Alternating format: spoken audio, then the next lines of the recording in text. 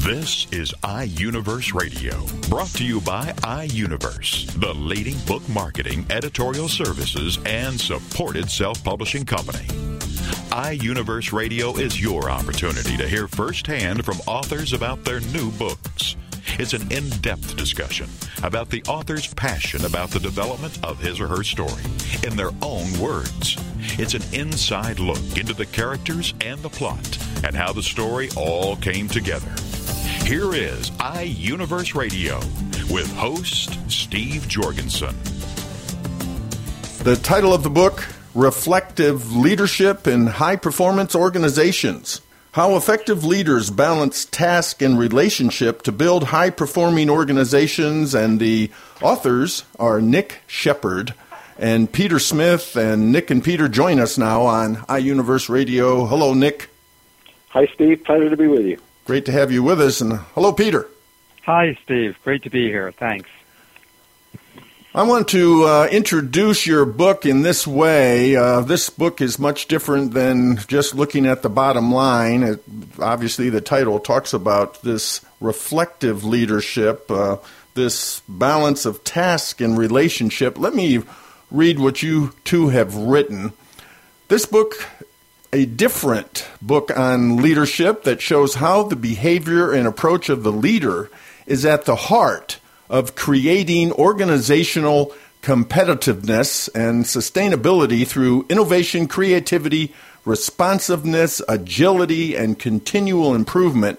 You also say this is a different type of book on leadership which helps the leader to understand the effectiveness of his or her approach. Well, let's learn a little bit about you two. Nick Sheperd, why don't we start with you? Well, Steve, I've been running my own consulting business for about the last 20 years. Before that, I was in general management. I was president of a major Canadian distribution company. Prior to that, I had a fairly lengthy career in finance, was a CFO of one of the major computer companies. But I had an interesting sort of personal background. I left school early, started out actually in the engineering business, in the entertainment business, an area that you kind of be familiar with, making pre-recorded music for industry, really fascinating stuff.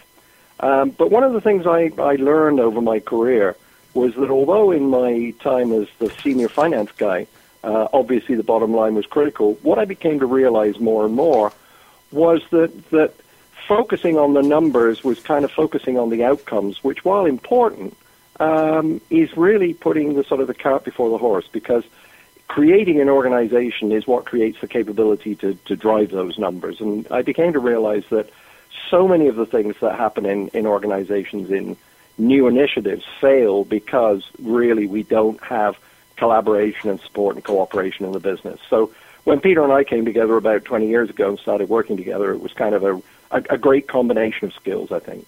Peter, tell us about yourself. Well, my background is in working with people. I'm a mental health professional. I started my career about 35 years ago, going into social work, then moving into counseling and psychology. And I have my own practice in Ontario. I went into private practice about 25 years ago, and a clinical practice working with individuals, couples, groups. And about that time I went into private practice, I was approached by somebody in the corporate world and who felt that what I had to offer clinically could also be offered to people within the corporate or the workplace situation. And so I slowly developed not only my clinical practice but my consulting work.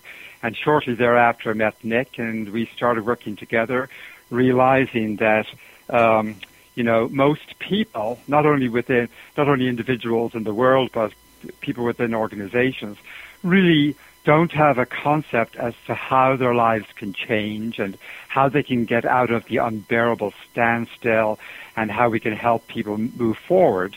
And so that's basically it in a nutshell.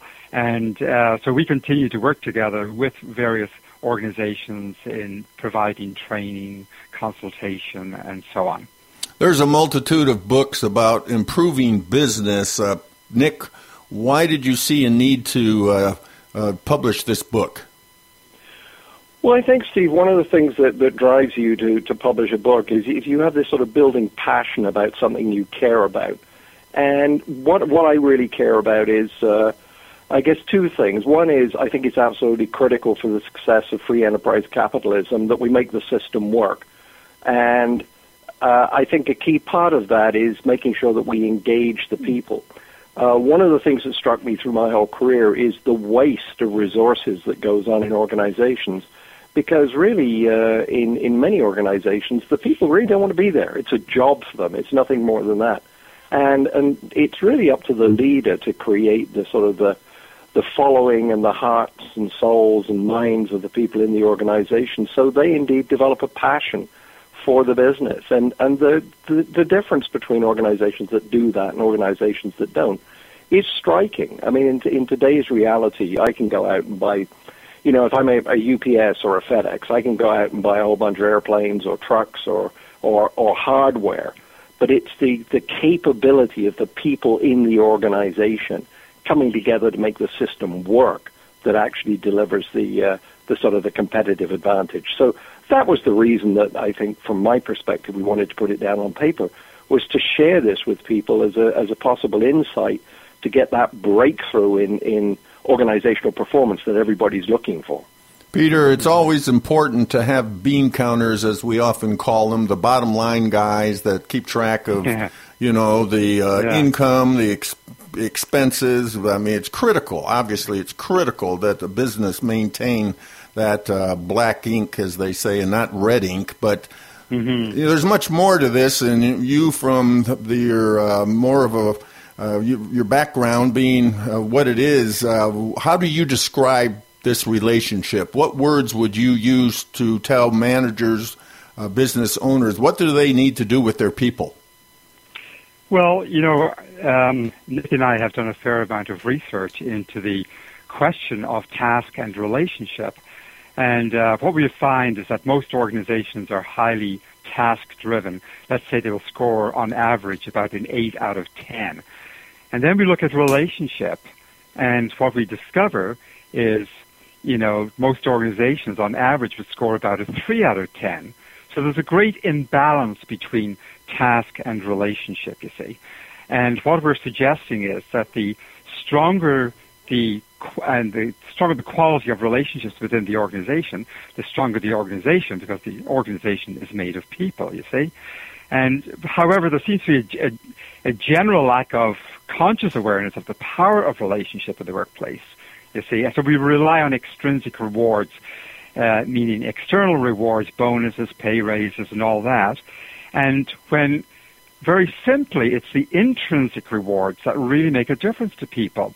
Most people complain of a lack of inclusion, a lack of recognition, a lack of respect, And so what we bring to the table is helping people to move from a very individualistically oriented perspective, which, of course, in North America or the Western world, we've grown up with individualism and based on independence, whereas we promote the power of interdependency, that we need each other, and the better we work together collaboratively, i.e. co-laboring together and communicating effectively, that is really what makes the difference within the organization. So, Nick, a healthy organization, yeah. So, Nick, are we talking about these people, your employees, they really need to believe and feel that you really care about them?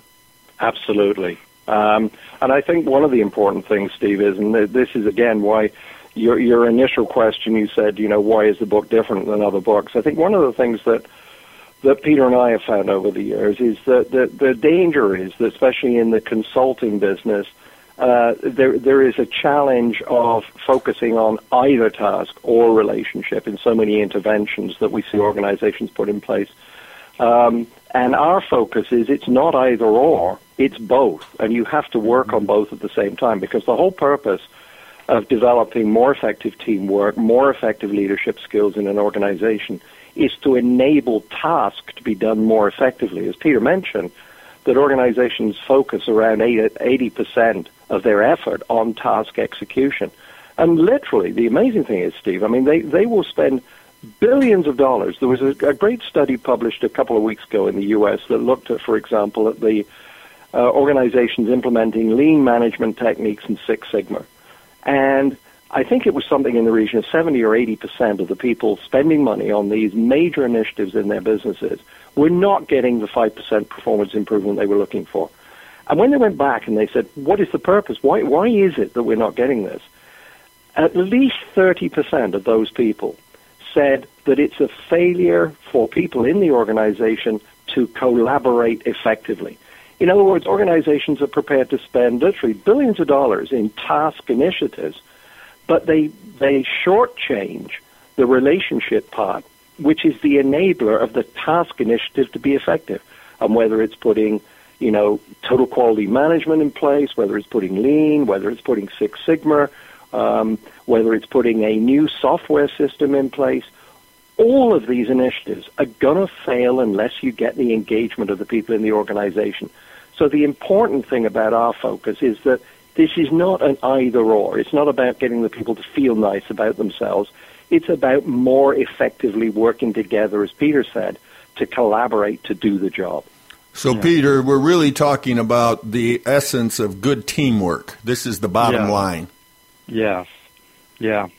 Well, good teamwork is, we use the metaphor of the shamrock for good teamwork, and that is how well does this group of people communicate, collaborate, coordinate their efforts, and what's the level of commitment not only to the task, but what is the level of commitment to each other? You see, and what we find is in our work is that often that commitment isn't balanced between task and relationship. You see, and the relationship. The part of relationship that is critical to effectiveness is people knowing that they care about each other. When I started work with Nick, and he was part of a group of consultants, mostly they were engineers and accounting types like Nick, and they looked at my work as kind of, they used to refer to it as the soft, fluffy stuff, and I used to feel quite a little offended because I would say, this is the hard work. If it's so soft and fluffy, why isn't everybody doing it? Yeah. And when I started talking about the concept of loving your employees and your customers and your customers, we subscribe to the notion of wonderful Erich Fromm, who defined love as caring, respecting, responsibility, and understanding.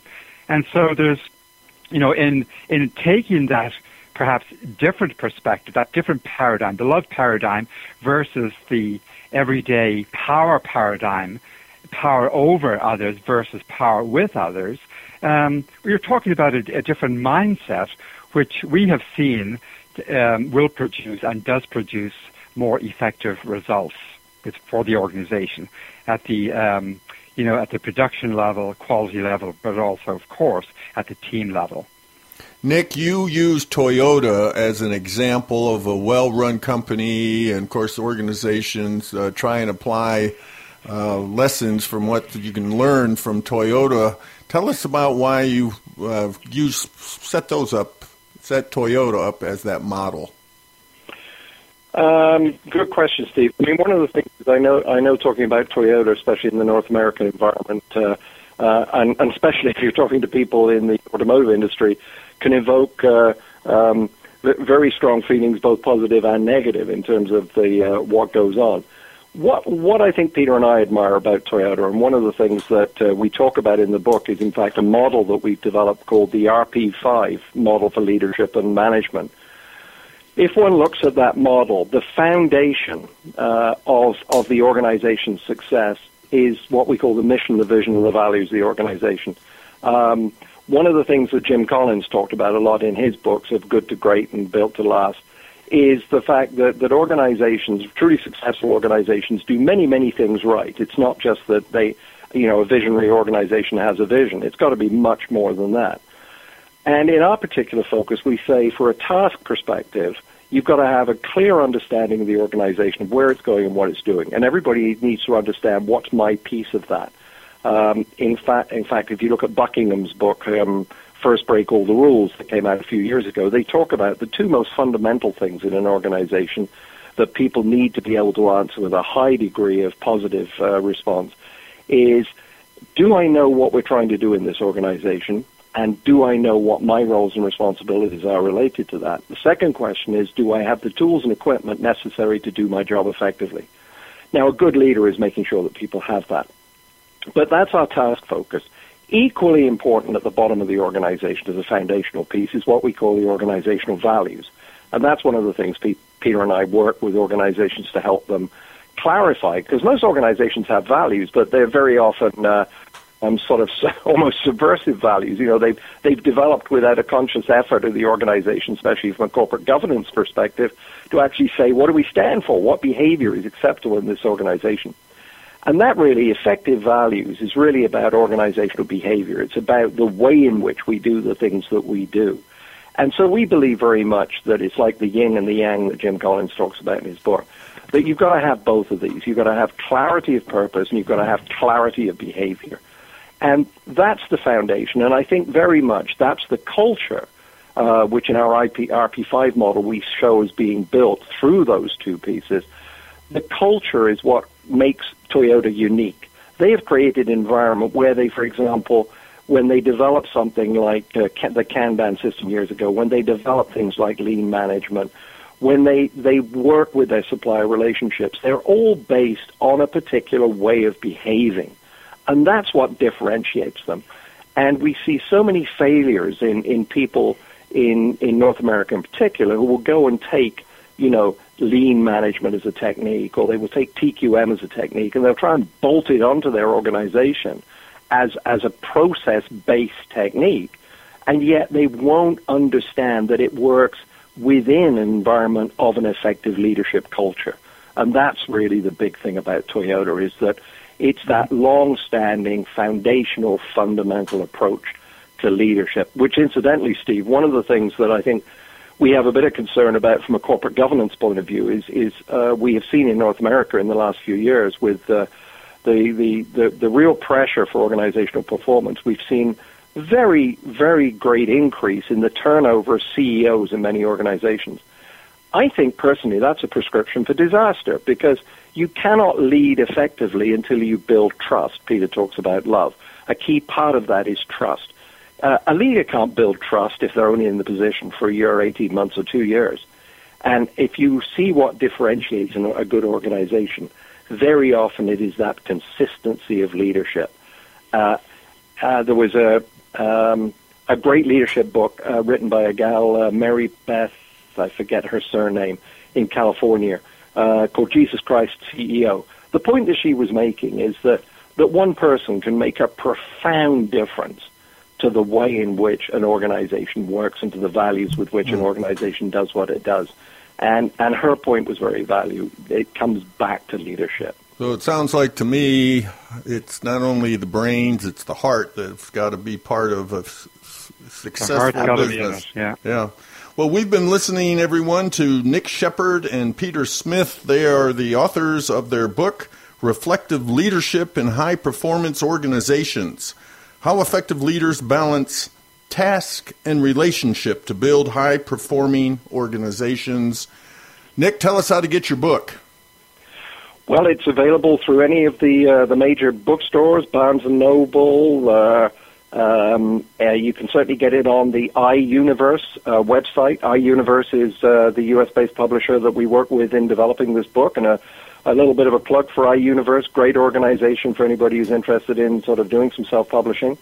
So you can Google it. It's available in hardcover, it's available in softcover, and of course, in this day and age, it's available as a downloadable iFormat. Well, thank you again, gentlemen, for being with us on iUniverse Radio. Well, thanks, Steve. It's been a pleasure. All the best.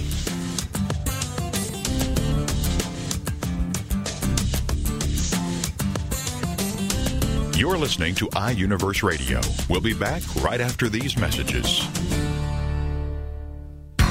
Ready for the most current feel-good gossip? Then check out Daytime with Donna, with your host, Donna Intercasso, and sidekick Nina Fry. Every Friday afternoon at 2, 1 Central on TogiNet.com. You're simply the best.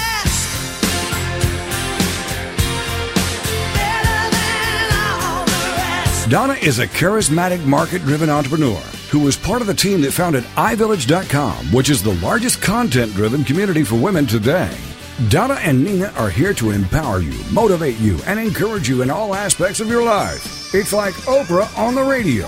Plus, your chance to win great prizes, all the way up to a $500 Visa gift card. For more on Donna Intricasso, check out her website, introinc.com. Then join us for the show, Daytime with Donna, with your host, Donna Intricasso, and sidekick Nina Fry. Friday afternoons at 2, 1 Central on TogiNet.com.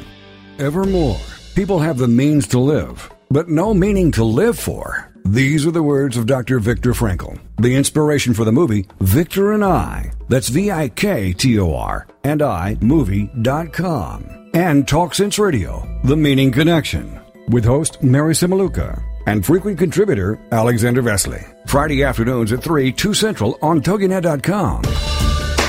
More and more people today are discarding their quest for money, possessions, and things, and are instead beginning a serious quest to find meaning in life. Until now, these discussions were historically in the hands of priests, ministers, and scribes, then to philosophers, psychiatrists, and psychologists. Now, these deep discussions are where they should be, in the hands of individuals, on the air with you.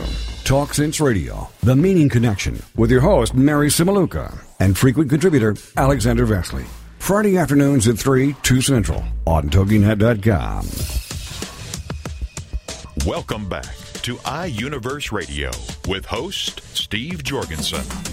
The title of the book, I Will Never Forget, a daughter's story of her mother's arduous and humorous journey through dementia. And the author is Elaine C. Periera. And Elaine joins us now on iUniverse Radio. Hello, Elaine. Hi, how are you? Well, this is a very difficult journey, obviously, more than any of us can imagine unless we have been involved in it like you were the caretaker, the caregiver, as we say, right? Yes, yes. Your mom, 85 years young, and then it happened. So let me read what you have written, just a little bit more to set the stage here. You say, I wrote, I will never forget, to highlight my talented mother's tragic but also humorous journey with dementia. Through delightful stories of my childhood, I reveal my mom's character and unveil how our mother-daughter roles changed as I give back to her.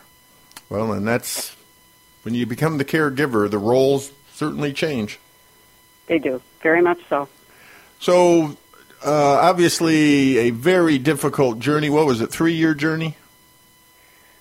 Yeah, I would say that was pretty accurate. She was pretty functional to maybe around age 84 or so, and then there were these little hiccups or unusual behaviors, demeanors, or lack of logical thinking that got my attention, but not enough yet to make her dysfunctional or for it to appear to me that she was dysfunctional. And she wasn't. She really was more the glass half full than half empty at that time. So give us some examples of those hiccups, as you called them.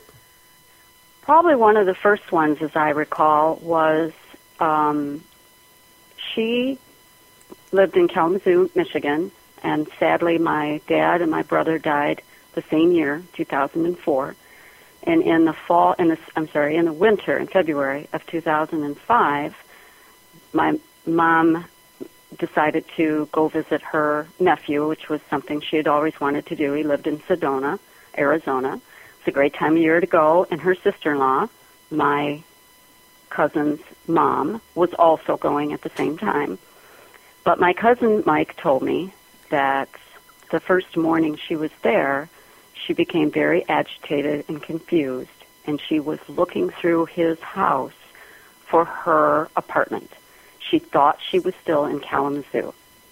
And at the time that Mike shared this with me, I remember thinking that this was a woman still in shock and in grief, right, having buried two people, one of which was her son. And yeah, so I was a little dismissive to that being our first evidence of hiccup issue, as I put it. But not long after, things started to be more obvious to me. And so then one of the next ones was her asking me what kind of car I was driving, which is an odd question because she wasn't really into cars, but the point was that even after I told her, she asked again, and I would tell her again. And this went on several times before I realized that she did not remember having asked me the question already. And that is more indicative than not remembering the answer. So we had two of these fairly close, like within 6 months.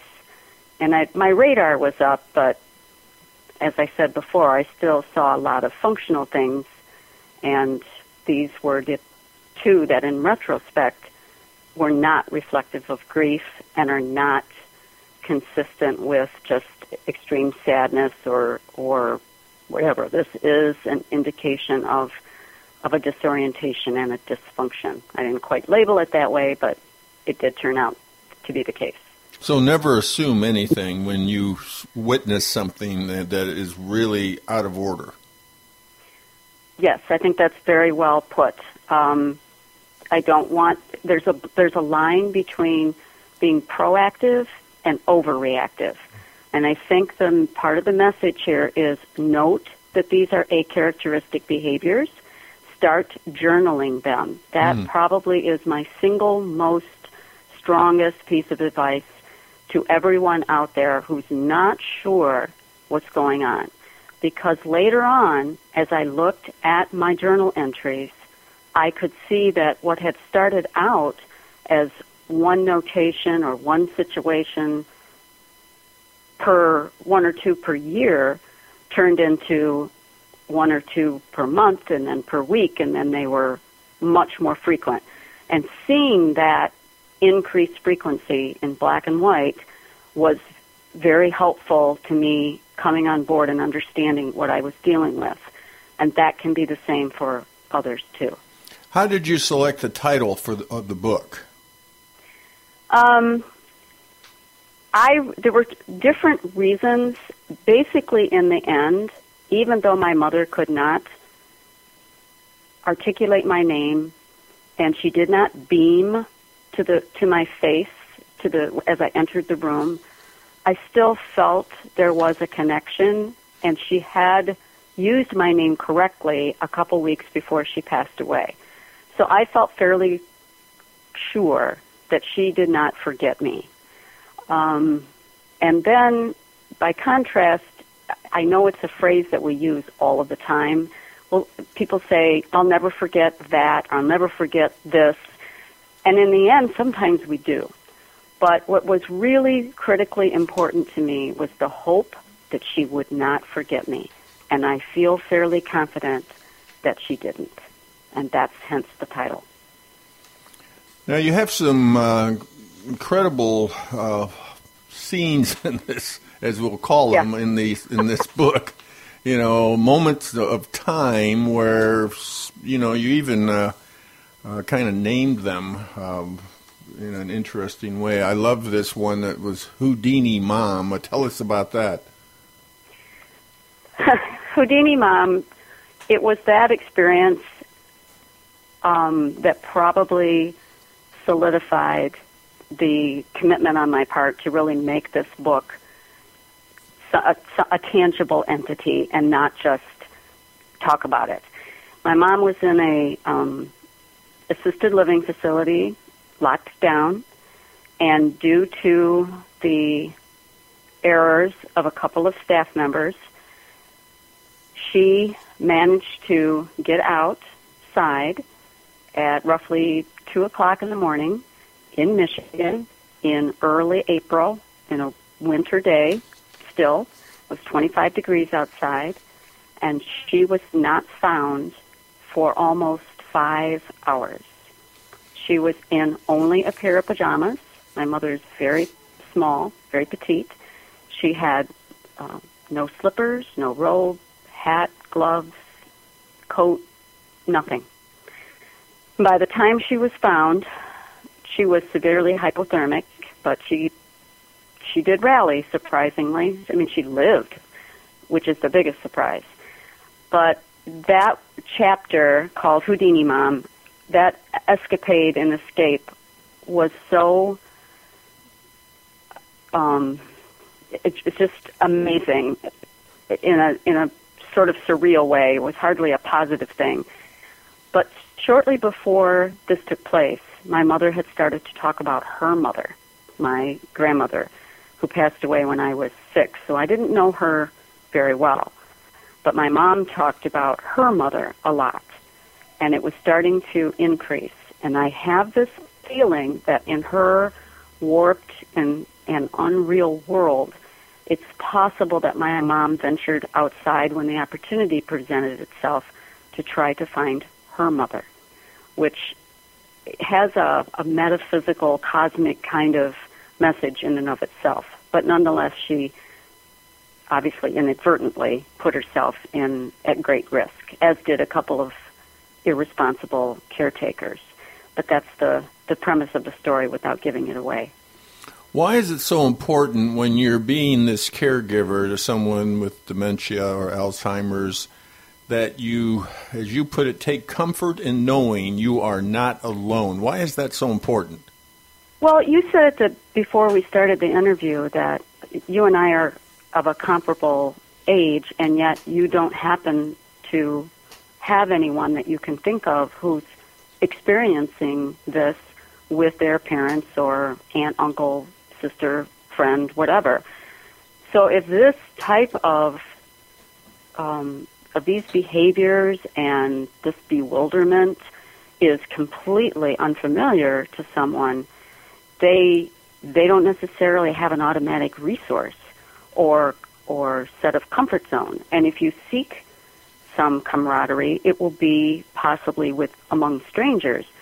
Not that that's bad, but it's different if your friend's parents or your friend is going through what you're going through, and sentences don't have to be so fully explained. I mean, when you talk about the fact that my mother's reality was anything but real, if you know what that feels like, if you've witnessed that, then that makes sense to you. If this is an unfamiliar experience, I think people think they're alone, and it's natural to assume that.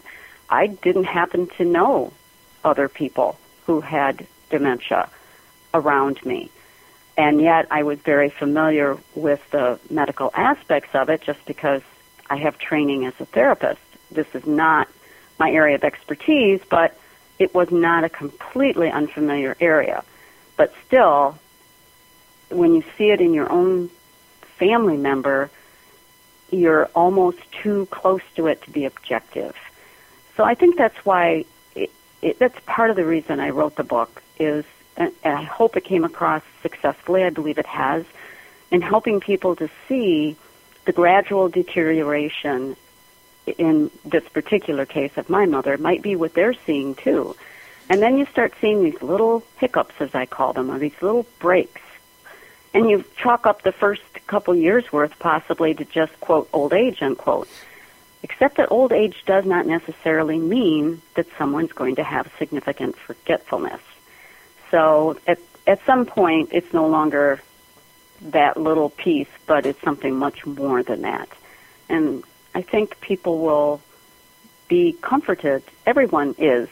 There's misery loves company is kind of the expression, and although I don't think that's the most appropriate phrase here, it nevertheless is meant to embody to people that if you're going through this, please don't think of yourself as the only one, that there are resources and there are people, even if you don't know them, who have walked in your shoes and know what it's like to have the same question asked of them repeatedly, or have someone who used to be an avid reader not be able to follow a recipe card anymore. So that's what I meant. We've got about 3 minutes left, and I want to make sure we have time for you to read your poem that's at the end of your book, titled I Will Never Forget, because it sums up everything so well. But I just wanted you to also say something about this statement that you make, the importance of, as you put it, glean comfort from your faith. Yes. For me, the faith comes in many forms. My mother was a devout Catholic, and that would have been her source. I'm a little more kind of eclectic, but for me, I felt my brother's presence, and that was my source of faith and comfort, as I felt he guided me at times, or he was with me through this difficult phase. So I mean it in a broad sense, but everyone, I think, pretty much has either a very traditional faith model, like my mom, or perhaps you, but those of us who don't have a strong brick-and-mortar church-type faith relationship, we still have, I think, a faith set of either friends or just thoughts or metaphysical experiences that we can draw on that'll help us through. Please, in closing, read your poem, I Will Never Forget. I will never forget. I don't remember where I am. I really can't add 2 plus 2. I don't recall what you just said. I'm sure it's sweet, if I just knew. You asked me what I did today, but I just don't have a clue. Yet still, I will never forget how very much I love you. I don't know what clothes to wear. I need pens to hold the P. My hands tremble when I eat. My hearing's gone, though I can see. The apartments here all look the same. If I'm in your bed, please let me be. Yet still, I will never forget how very much you love me. I don't know what season it is. The days all seem to be the same. I told God I was ready to go, and soon I'll join my boys and Wayne. I think your face is familiar to me, but I don't always recall your name. Yet still, I will never forget that you are my daughter, Elaine. Oh, very beautiful. Very well said. And I guess the only thing we can say to that is amen. Yes, very well said, Elaine. Well, tell us how to get your book, I Will Never Forget, a daughter's story of her mother's arduous and humorous journey through dementia. Of course, it is available through iUniverse, softcover and hardcover. It's also available through Barnes & Noble and Amazon, and includes the Kindle and the Nook versions. Well, thank you, Elaine, so much for being with us on iUniverse Radio. Thank you so much. You're listening to iUniverse Radio. We'll be back right after these messages. Show me the money! Okay, we will. We're going to teach you how to tell your money where to go. It's Intelligent Investing with Pam Otten on TogiNet. Learn how to be a savvy investor from someone who has your best interest at heart. Pam Otten is a financial advisor who loves to help successful business owners and entrepreneurs understand the mysteries of the investment world, and she's not afraid to share that knowledge. Pam is an unashamed Christian and qualified kingdom advisor, which means she's trained and committed to integrating biblical principles into her financial advice. Pam believes investing isn't rocket science. This is the financial advisor who's in your corner and truly understands and cares about you and helping you achieve your goals. Securities and advisory services are offered through LPL Financial, member FINRA SIPC. It's Intelligent Investing with Pam Otten on TogiNet.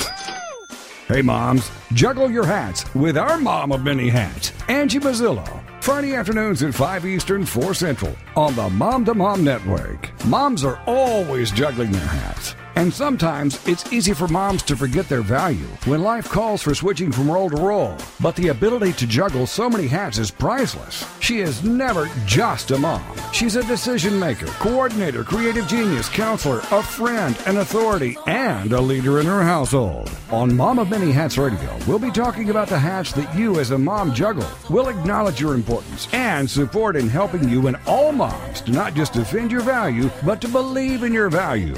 For more on the show and Angie, check out her website, azmamamanyhats.com. She is a strong woman. She is powerful. She is wonderful. And she is valuable. Mom of Many Hats with Angie Mazzillo. Friday afternoons at 5 Eastern, 4 Central on the Mom to Mom Network. Welcome back to iUniverse Radio with host Steve Jorgensen. The title of the book, Who's Running This Town Anyway?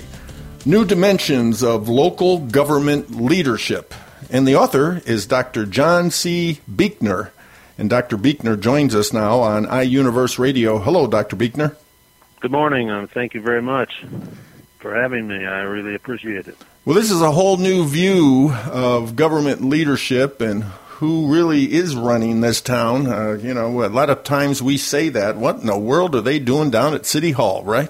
That's correct. And as I think I point out in the little book, is that my perception is that many people are not involved enough. They're maybe apathetic, but they are mostly neutral till something disadvantages them or they become inconvenienced by something. We usually use potholes and traffic lights and so forth. Then they ask, who's running this town anyway? And by that time, it's a little late. Yeah, well, you say this is not a textbook, not a training manual. It's a discussion takeoff point for analyzing government today. And boy, do we need to analyze. This book addresses a number of issues in today's political world, primarily who governs and how. That's correct. The textbook idea I didn't want to do, and I didn't want to do memoirs, and I didn't really want to do a training manual. What I wanted to do was pique people's interest to look at local government, first of all, to look at it and even to think about it, and then secondly, to be able to have a discussion about how decisions are made, how to become effective in this day and age. The basic underlying, or one of the basic underlying points, is that we've run out of structures, that is, charters, forms of government, and so forth locally, that you can tweak it here and there, but by and large, there's no new structure that becomes available to make government more effective. That means, from my point of view, that because of that, we should start to think about who's actually sitting at the council table or the governance table, and how well they perform. Because my experience is that when things go wrong sometimes in particularly cities, maybe school boards, county commissioners, they say, well, let's just change the form of government somehow, and that'll solve the problem. And my basic philosophy is that's not the problem. Dr. Buechner, tell us about yourself, your academic background, your government background.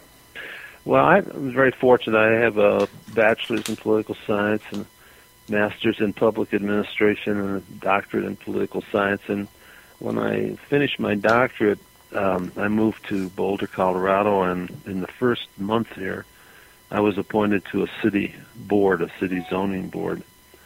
And from then on, I was able to keep my position at the university and serve on the city council twice in Boulder, and was mayor, and was at one time I was on the council and elected to the legislatures, doing both at the same time.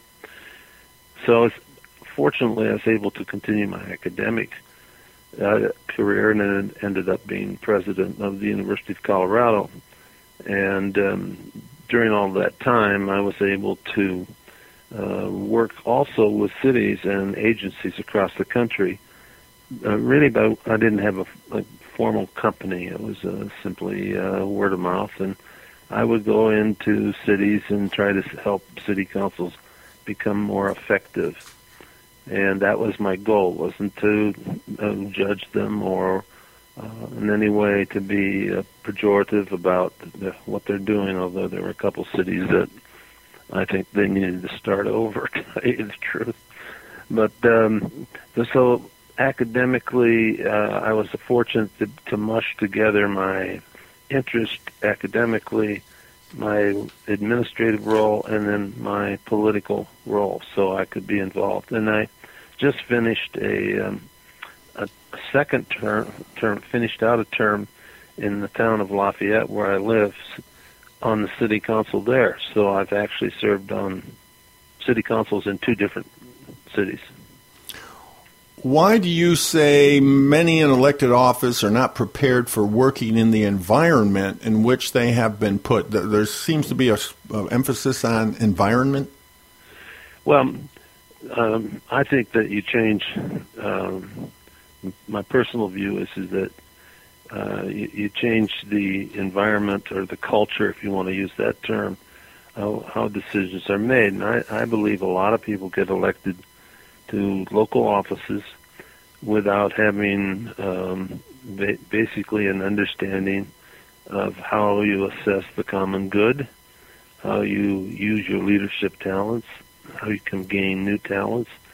And as a result, the government decisions are made not illegally, not fraudulently, but then after a while you begin to say, well, what about the big issues? What are we going to do down the road? And like at the present time in my own community, we have a drought, and we've got now a watering issue. And so in terms of watering lawns and gardens, and so do we have enough reserves?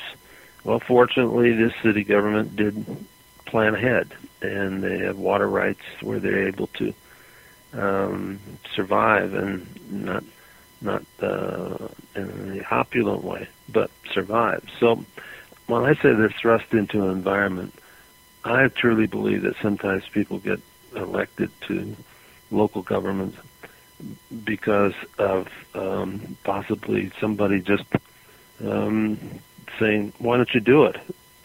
Without describing what doing was. It's not like joining the Elks Club.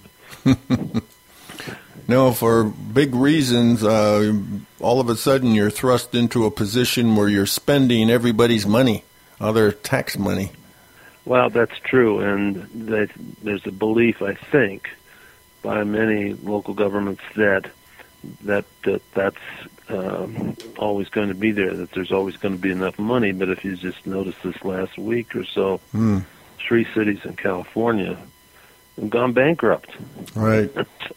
Yeah. Stockton's one of them, and San Bernardino. And so somebody wasn't minding the store to let it get to that point. And thus the title of the book, Who's Running This Town Anyway? Well, that's what I get. Nobody's running it. It's running amok. Yeah, could be. Yeah. That could be. Yes. Not all cities are, as I point out, the sky isn't falling. But with now the new technologies, the younger population, neighborhoods and homeowners associations are becoming more of a focal point. Mm-hmm.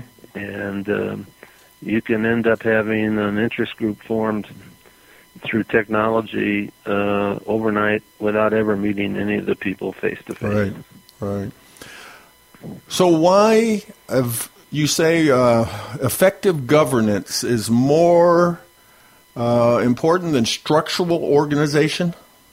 Yes, only because there, with few exceptions, there are no the structures. We've run out of types of structures to have. I mean, Dade County, Florida, was maybe the first to have a metropolitan-wide city-county kind of government structure, and it was fraught with, and still is fraught with, as far as I know, with a lot of legal suits. But you have the council manager system, you have a strong mayor system, commission system, you can go down the list, and pretty much it wouldn't take long for a group of graduate students to say there's probably about 6 possible combinations that you could have of a structure. So the structure, there's no new way to solve the problem there. The problem is in the people who are in the structure. We're trying to make it work. That's the issue. So those who will be our future city councilmen, women, those who will be on the school board, we've got to do a more effective way in training them, preparing them. Absolutely, and it's not just looking at a budget or looking at the annual report or PR stuff. It's looking at how are you going to get along with a diverse council of however you want to break that down, and how are you going to make decisions without being locked into just only one size fits all, because I see this with school boards sometimes. They're influenced by parents. They're influenced by, but they're mostly influenced by budgets. And at some point, somebody's got to say, "Wait a minute, maybe we're doing this whole thing wrong, and maybe we may have to make some serious cutbacks instead of simply raising money. Maybe we ought to start cutting back on some things and get out some of the non-essentials." Yeah, it's a tough decision. Sure. I mean, it takes strong leadership to do that. Someone said, government doesn't have a revenue problem; it has a spending problem. No, well, I totally agree with that. Yeah. So you say that there's really a call for a new leadership paradigm. We've got to just step outside the box somehow. Yeah, I call for what I called in the little book a Renaissance leader, and that he or she is a person who is not locked into a position from issue to issue. That basically they look at the issue that's before them, and one week it might be a downzoning, and next week there might be a downzoning issue, but he's not held, or she's not held to having a decision made solely on the basis of what the last decision was. Maybe this situation is different. There's also just room for emotion. Not everybody comes in with a spreadsheet of some kind. We have people that actually say, "Look, I don't want the street going through my corner of my lot," and that's the fact. And maybe the city ought to say, "Well, this is a situation where we won't do that. We'll make the adjustment because of the good of the people." You say there's a need to review history and see where much can be gleaned from such a review.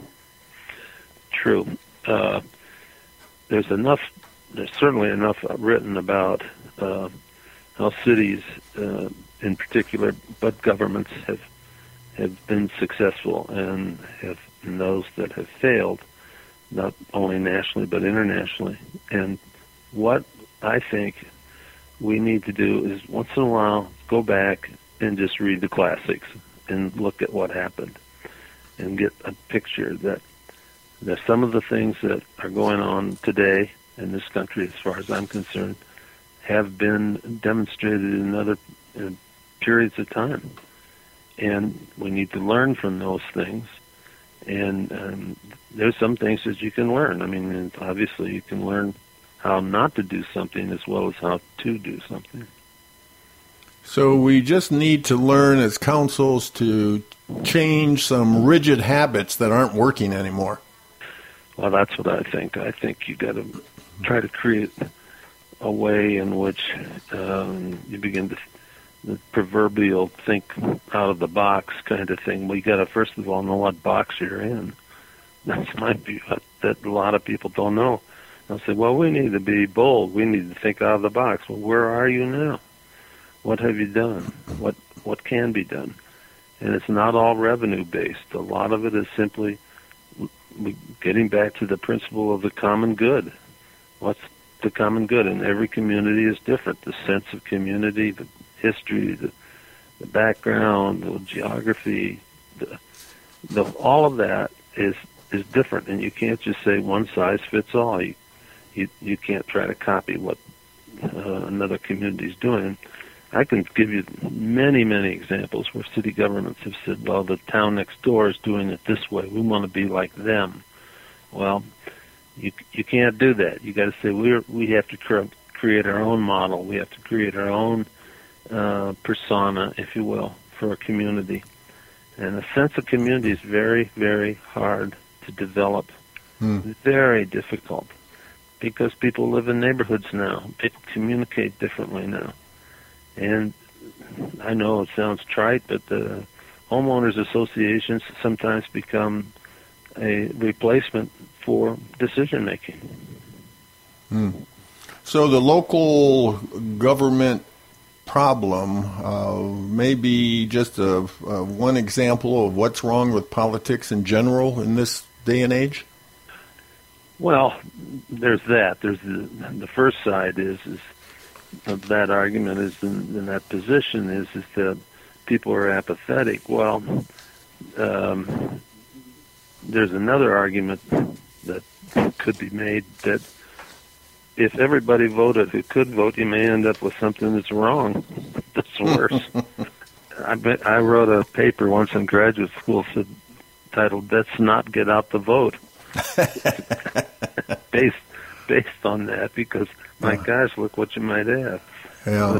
So, can a little book like this prompt people to suddenly jump up and down and say, "Yay, this is the way to go"? It's not intended to do that. It should be a jumping off point for discussions about what kinds of leadership is needed in local governments today. And when I say local governments, I mean all cities, states, county commissioners, school boards.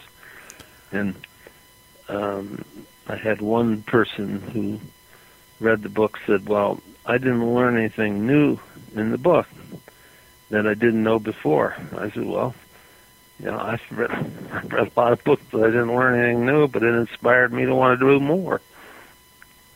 That's really what you want to do. It's not a training manual. Like there are plenty of those out in workshops and seminars and so forth. We've been listening to Dr. John C. Buechner. He is the author of his book, Who's Running This Town Anyway? New Dimensions of Local Government Leadership. Dr. Buechner, tell us how to get your book. Well, it's published by, printed by iUniverse, and you can get it through Amazon and probably Barnes & Noble, and you can download it, and or you can buy it. It's meant to be easily accessible and inexpensive. I didn't write this to make money by any stretch of the imagination. I simply decided after 40-some years of doing both the academic and the real world, as they say, that maybe I could put together my thoughts on where we're going in government and what are the dimensions of leadership. There are hundreds of books if you do a literature search on leadership, and this is not how you become a leader. It's how the council as a whole the paradigm can shift, as they say, to become effective. And there are plenty of examples where councils are ineffective, and we could spend a long time talking about that from Maine to California. But by and large, well-meaning people run for city council, but by and large, many of them have not had the environment to work in where decisions have to be made, revenues have to be looked at with expenditures, and maybe you might end up having to say, as you pointed out, we're done spending. Right. Yeah, we're done spending. Yeah, that's a tough statement to make. Well, of course it is, because everybody's got they've got a stake in the thing, and you've got stakeholders wanting. I used to tell my students, you get more people wanting to talk about what they want rather than what they need. And what they can afford. Yeah. So, well, Dr. Buechner, thank you so much for being with us on iUniverse Radio. Well, it's very nice of you to call me. I enjoyed it, and I hope that, maybe somebody will pick up the book, and I hope that you enjoy it as well. And good luck to you, and I'll look up teampack.com, by the way. Fantastic. iUniverse Radio is brought to you by iUniverse, the leading book marketing, editorial services, and supported self-publishing company. iUniverse Radio is produced by TogiNet Radio. Radio with a cutting edge.